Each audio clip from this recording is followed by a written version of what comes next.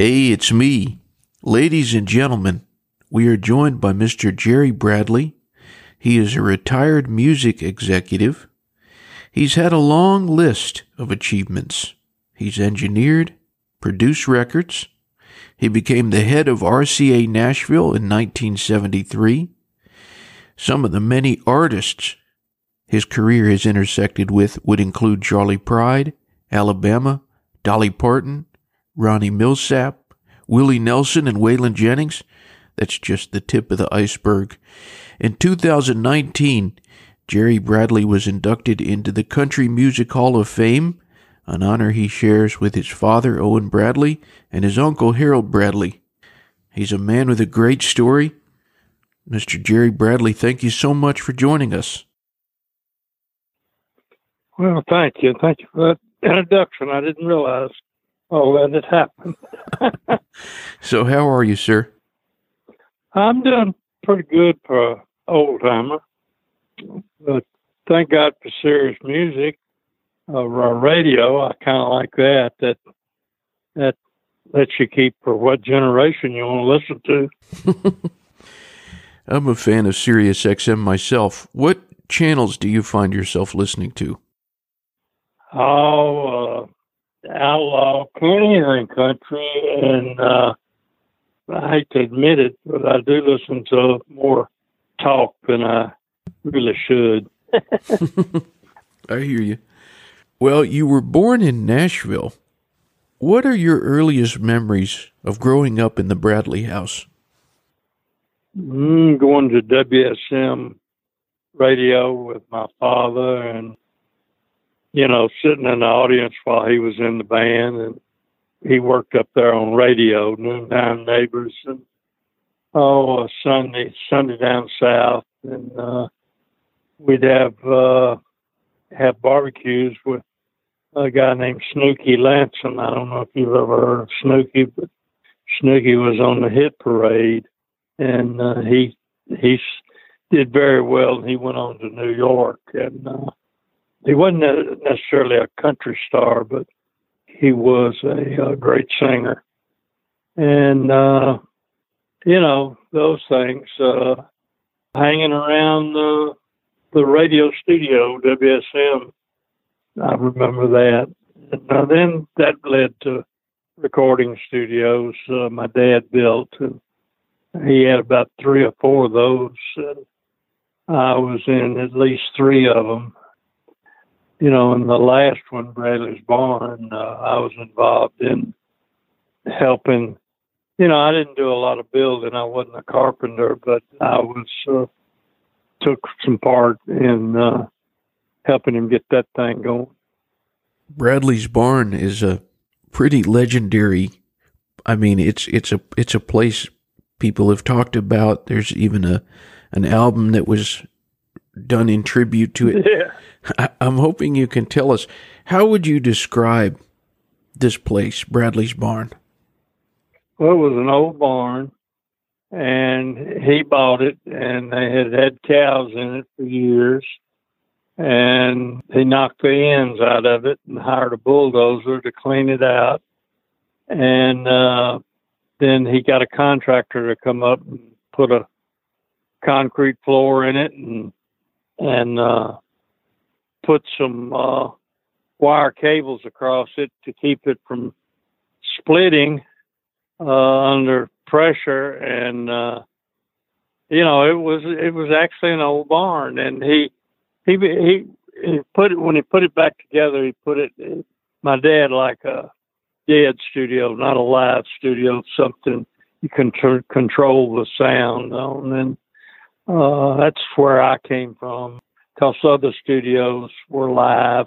Studio B, for instance, at RCA had a different sound to it, had a tinny sound to it, and nothing wrong with that. But I learned and really helped fix one of the RCA studios back with a dead sound. It sounded more like the barn than Studio B. And I'm not taking anything away from Studio B, because many hit records were cut in RCA Studio B.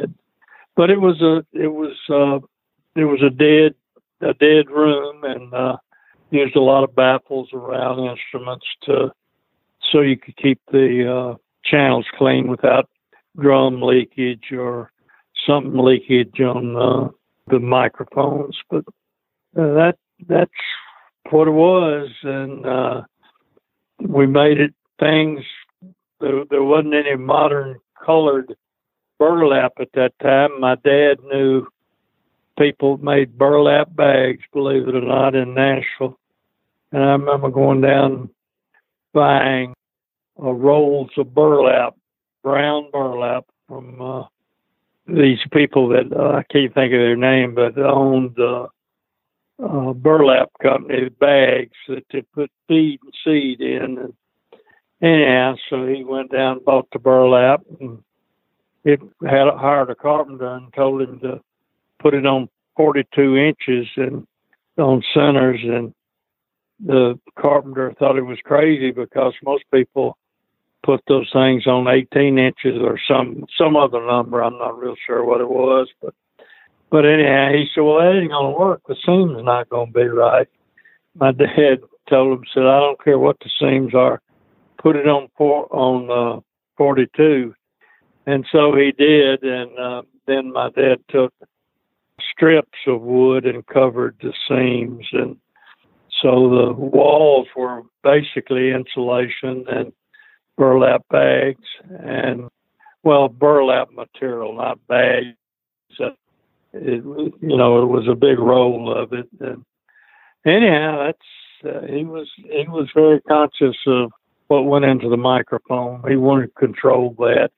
So as time moved on, went from 2-track to 3-track to 4-track to 16-track or 8-track to 16-track.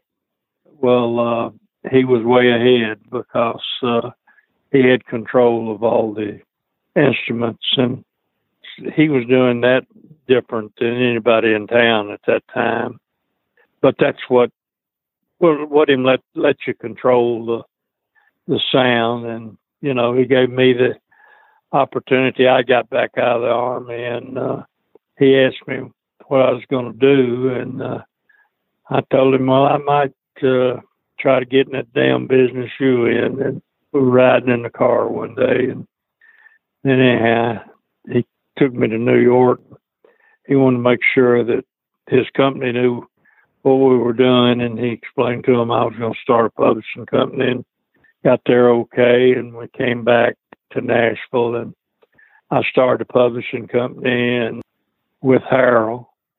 Me and Harold had a little publishing company, and he turned me loose with that. And then he bought the barn about, I don't know how many years later, and turned it into a studio. And I would publish songs, and then I'd run up to the barn and do a session. And it's 20 miles from Nashville, so I'd go up there and do sessions. I stayed up there quite a lot. Me and a guy named Charley Talent. Charley was engineer that kept the equipment going, and anyhow, we got her going. And actually, it was about 2 years before my daddy ever came in there to record a record. Hell, we'd already had some international acts that had heard about us and came in. The Who was one, and Gordon Lightfoot from Canada came in. Oh, I don't know, it's 3 or 4 more, but anyhow, Kitty Wells was the first one that my dad brought in down there to record, and it wasn't because he suggested it. She had heard about it, and she came in and had her son-in-law to call us and book the studio. It was Kitty Wells who was the first act my dad had there.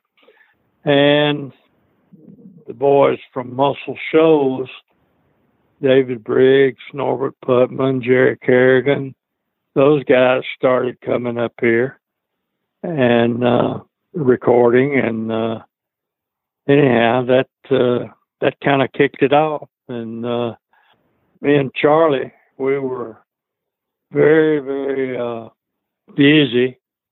And I can remember, we didn't have backup men and all that. Charley either did the session or I did the session. And then I remember we get through at 2 o'clock in the morning, and the other one come in, or one would go lay on the couch and sleep till 8 o'clock in the morning because we had a 10 ready to go at 10 o'clock in the morning. And that went on.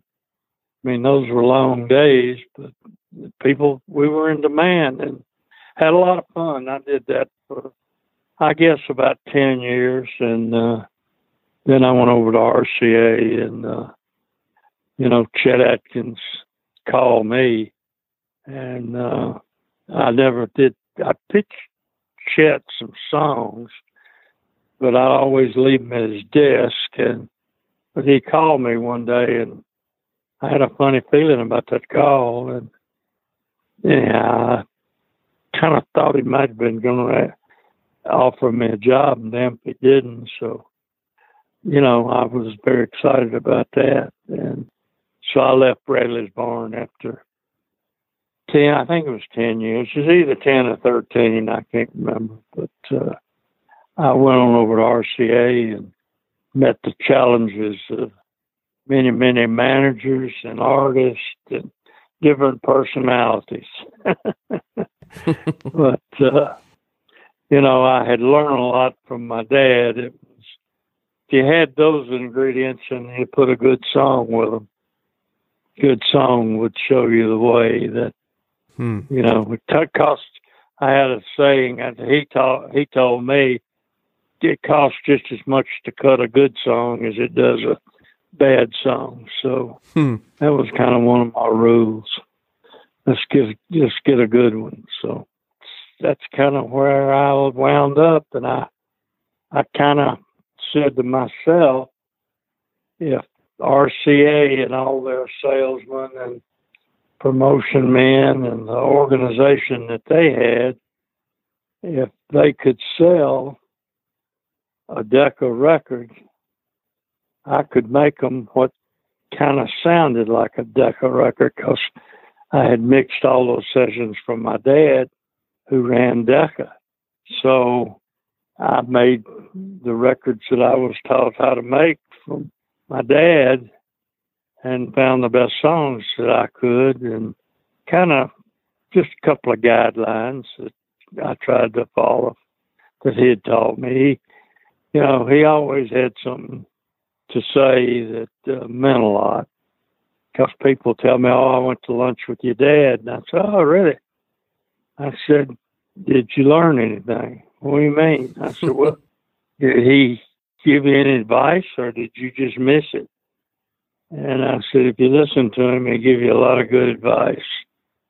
So, and I believe that he did too. I had fun doing it. What would you say, from all the advice, all of the things that you learned from your father, the late Owen Bradley, what do you think the biggest lesson was that you learned?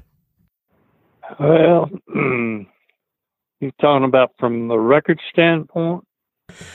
Really anything. Well, I'll put it this way: from the record is finding a great song, which I mentioned earlier, and pretty much just say how it is, and tell the truth and tell them what you really believe, and be honest. That was one of the things I learned. And the music was really, once you found the songs, you had to get the people. And I had David Briggs from Muscle Shoals. I helped him move up to Nashville and paid him $50 a week. And I made $75.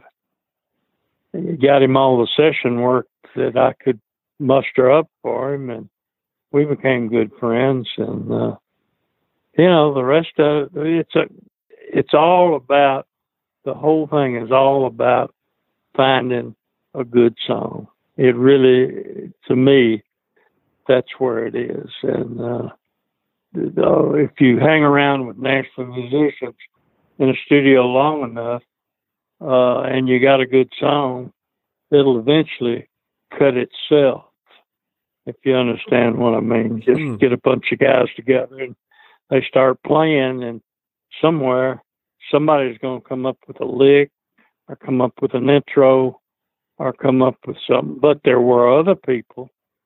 There were other people that came in, and Los Angeles, I understand, is more like this, that they have everything written out. It's going to be this way, that way. Well, the way Nashville worked, you play the demo, and then you would turn it over to the musicians. They would make their chart, and off they'd go, and somebody would put together something, some lick or something in the record that you like, and you kind of kept that and built your record about that. I used this guy named David Briggs, who was a piano player. I depended on him a lot in the studio. I was more or less a coach because I'm not a musician. My dad played anything. I couldn't play a damn thing. I could play the radio if I could find the plug or if I had 4 new batteries. So, but I didn't try to hide it. I just surrounded myself with the best musicians in Nashville and tried to find the best song I could. I'm hoping you can tell us more about the legendary guitarist Chet Atkins. What was it like being around him? Well, he didn't have much to say. I remember riding in the car one day with him going to lunch, and my dad could dress you down pretty good if you messed up. And so I kept waiting on Chet to tell me how I was doing.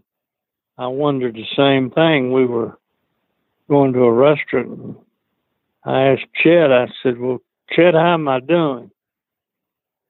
And he read back and took a big drag off his cigar and looked at me and he said, you're doing all right. And that's all he said. I never asked him again. I went and I recorded some songs, and I said, well, I'll go play them for Chet. And I went and played them for Chet, and I had 4 songs, and he liked the first 2, and I liked the last 2. And I went back to my office, and I put my head on the desk, and I thought, what in the world am I going to do? He likes these 2. I don't like these 2. And I made the decision then that I needed to go with what I believed and not him. So he didn't really give me any opinion. I think Chet wanted to leave the minute I got there, and he just stayed, and he turned it all over to me. And he was, I never went to him asking him, what should I do in this situation or not. He didn't, I don't think he really cared. And somebody from New York came in. Well, I would sit and talk business to him, and Chet would take him to lunch. If that makes any sense to you, he was very quiet. He never gave me the type of advice or criticism as my dad did. Does that make any sense to you? Yes, sir. I got you. Yeah. Yeah, he just kind of let me do what I did, and I did what I did, and when it started happening, everybody liked it. I put it that way. I've read about so many of the legendary recording acts and singers that you had the chance to witness making records, working in the studio. You mentioned a couple. You mentioned Gordon Lightfoot, The Who. I've also read about Loretta Lynn, Joan Baez. Yeah. Who would you say that you observed in the studio that you thought, wow, this is the most impressive example of raw talent I've ever seen? Well, Loretta would have to be up there. Now, you know, hell, I don't know if they had a good song they all were.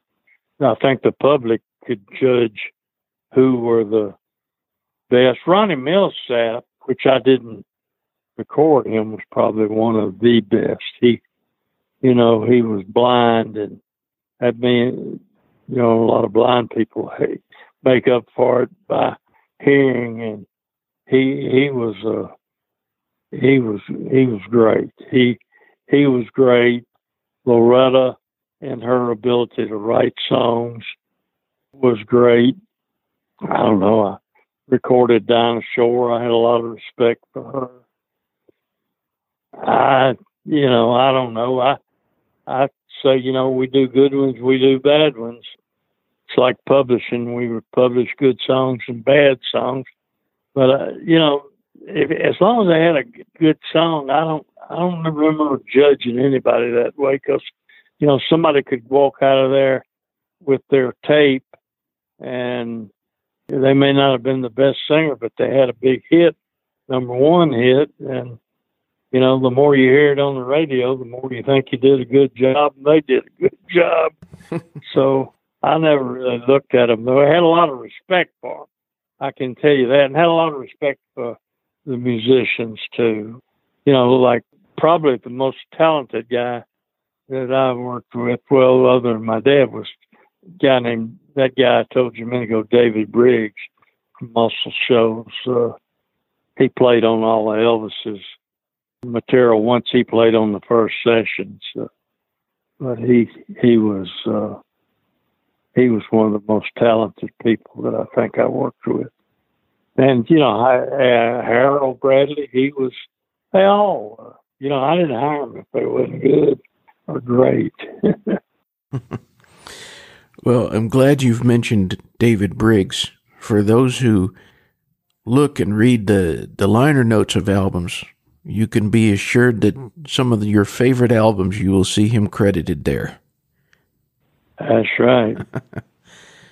A fine individual, too. He's I almost wouldn't do anything unless I had David. Anyhow, he was the captain of the sessions, but he was a very talented guy. He could go out and do a CMA show with a 20-piece band and then go in with 9 musicians and cut a hit all on the same day. It occurs to me, with all of the different acts you've had a chance to witness, and as I mentioned at the introduction, with you being the head of RCA Nashville, I'd really like to get your perspective on this. Why do some people make it in the music business and some people don't? Because I've had so many people, especially songwriters, they say, gosh, when I got to Nashville, I just thought, if these guys aren't making it, how am I going to make it? So why do some people make it? Well, a lot of times they try to own all the songs and they don't cut good songs. You can cut a good song and still, a great song, and still not have a hit. Timing and the people you work with. I told Alabama when I signed them, you need a good booking agent, you need a good manager. And they didn't have either when they started. But, you need to surround yourself with good people and honest people.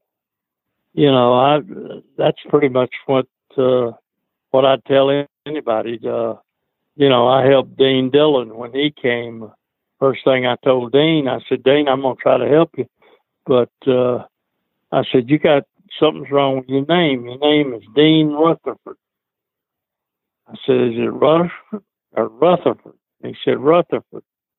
I said, nobody's going to say, here comes Dean Rutherford.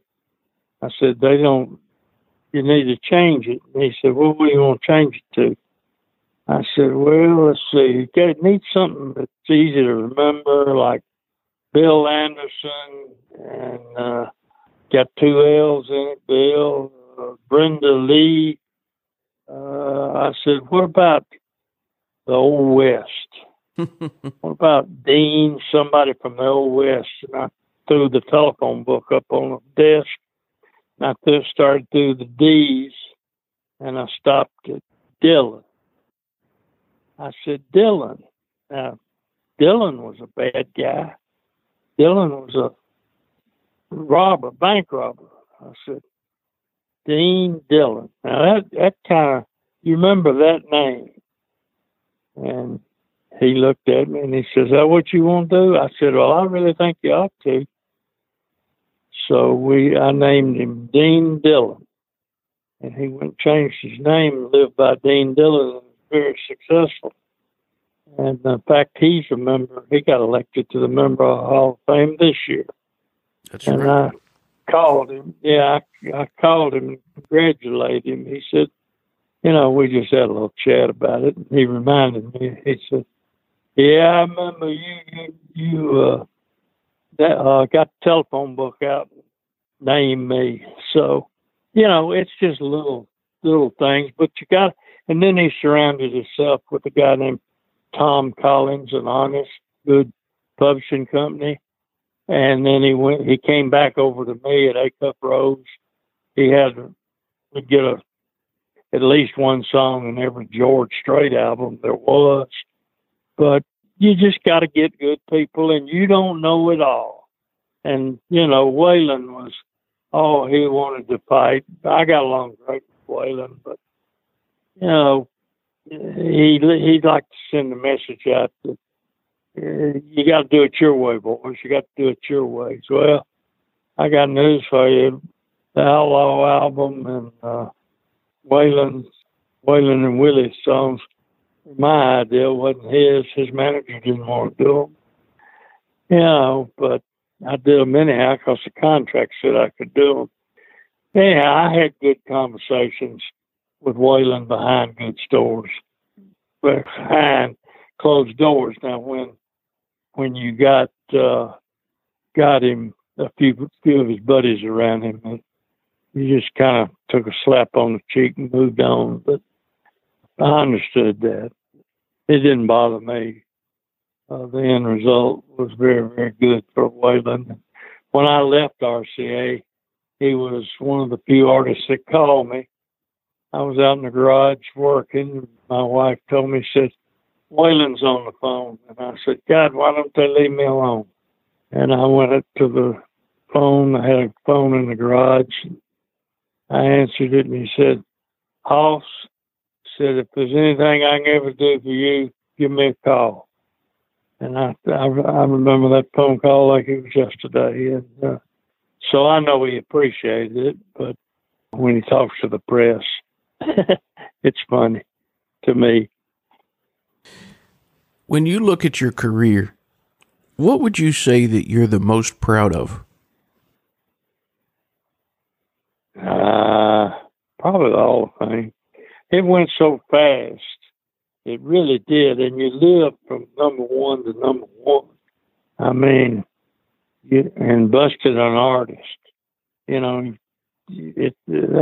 not the easiest thing in the world. But I'm proud of all of them. And I think the end result, the Hall of Fame, be considered to be in that thing with Harold and Owen and Hank Williams, all of them. Anybody that's in there, I don't know how many. I meant to check when I was down there, and they're opening it back up. I need to go look at the wall because I worked with several of those people that are in there. I have no idea how many. I haven't counted them, but that's on my to-do list. But I work with a lot of those people, and but there's all different kind of ways to get there, but the easiest and the best way is the song is the easiest, in my opinion. So, you keep going back to the importance of a great song, and you have to agree. I mean, songs are so important. No songs, no artists, no records. There's so many songs that you are associated with. So many. From your business dealings, from the artists that you worked with.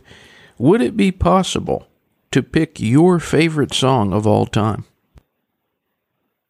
Well, here lately, I like, it's a Bill Anderson, Dean Dillon song, Just Give It Away by George Strait.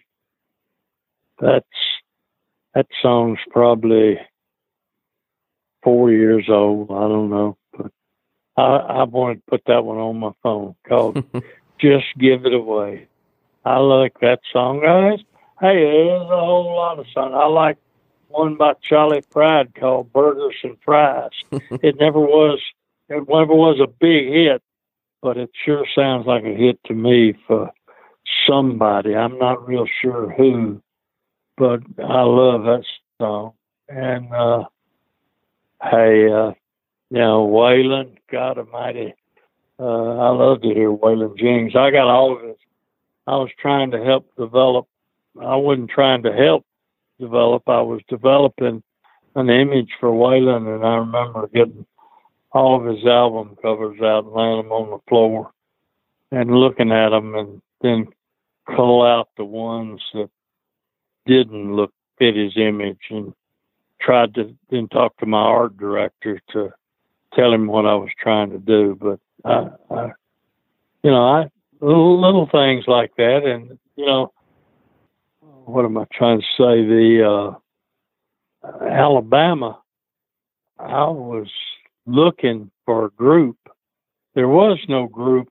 There were the Statler brothers, but there was no band group.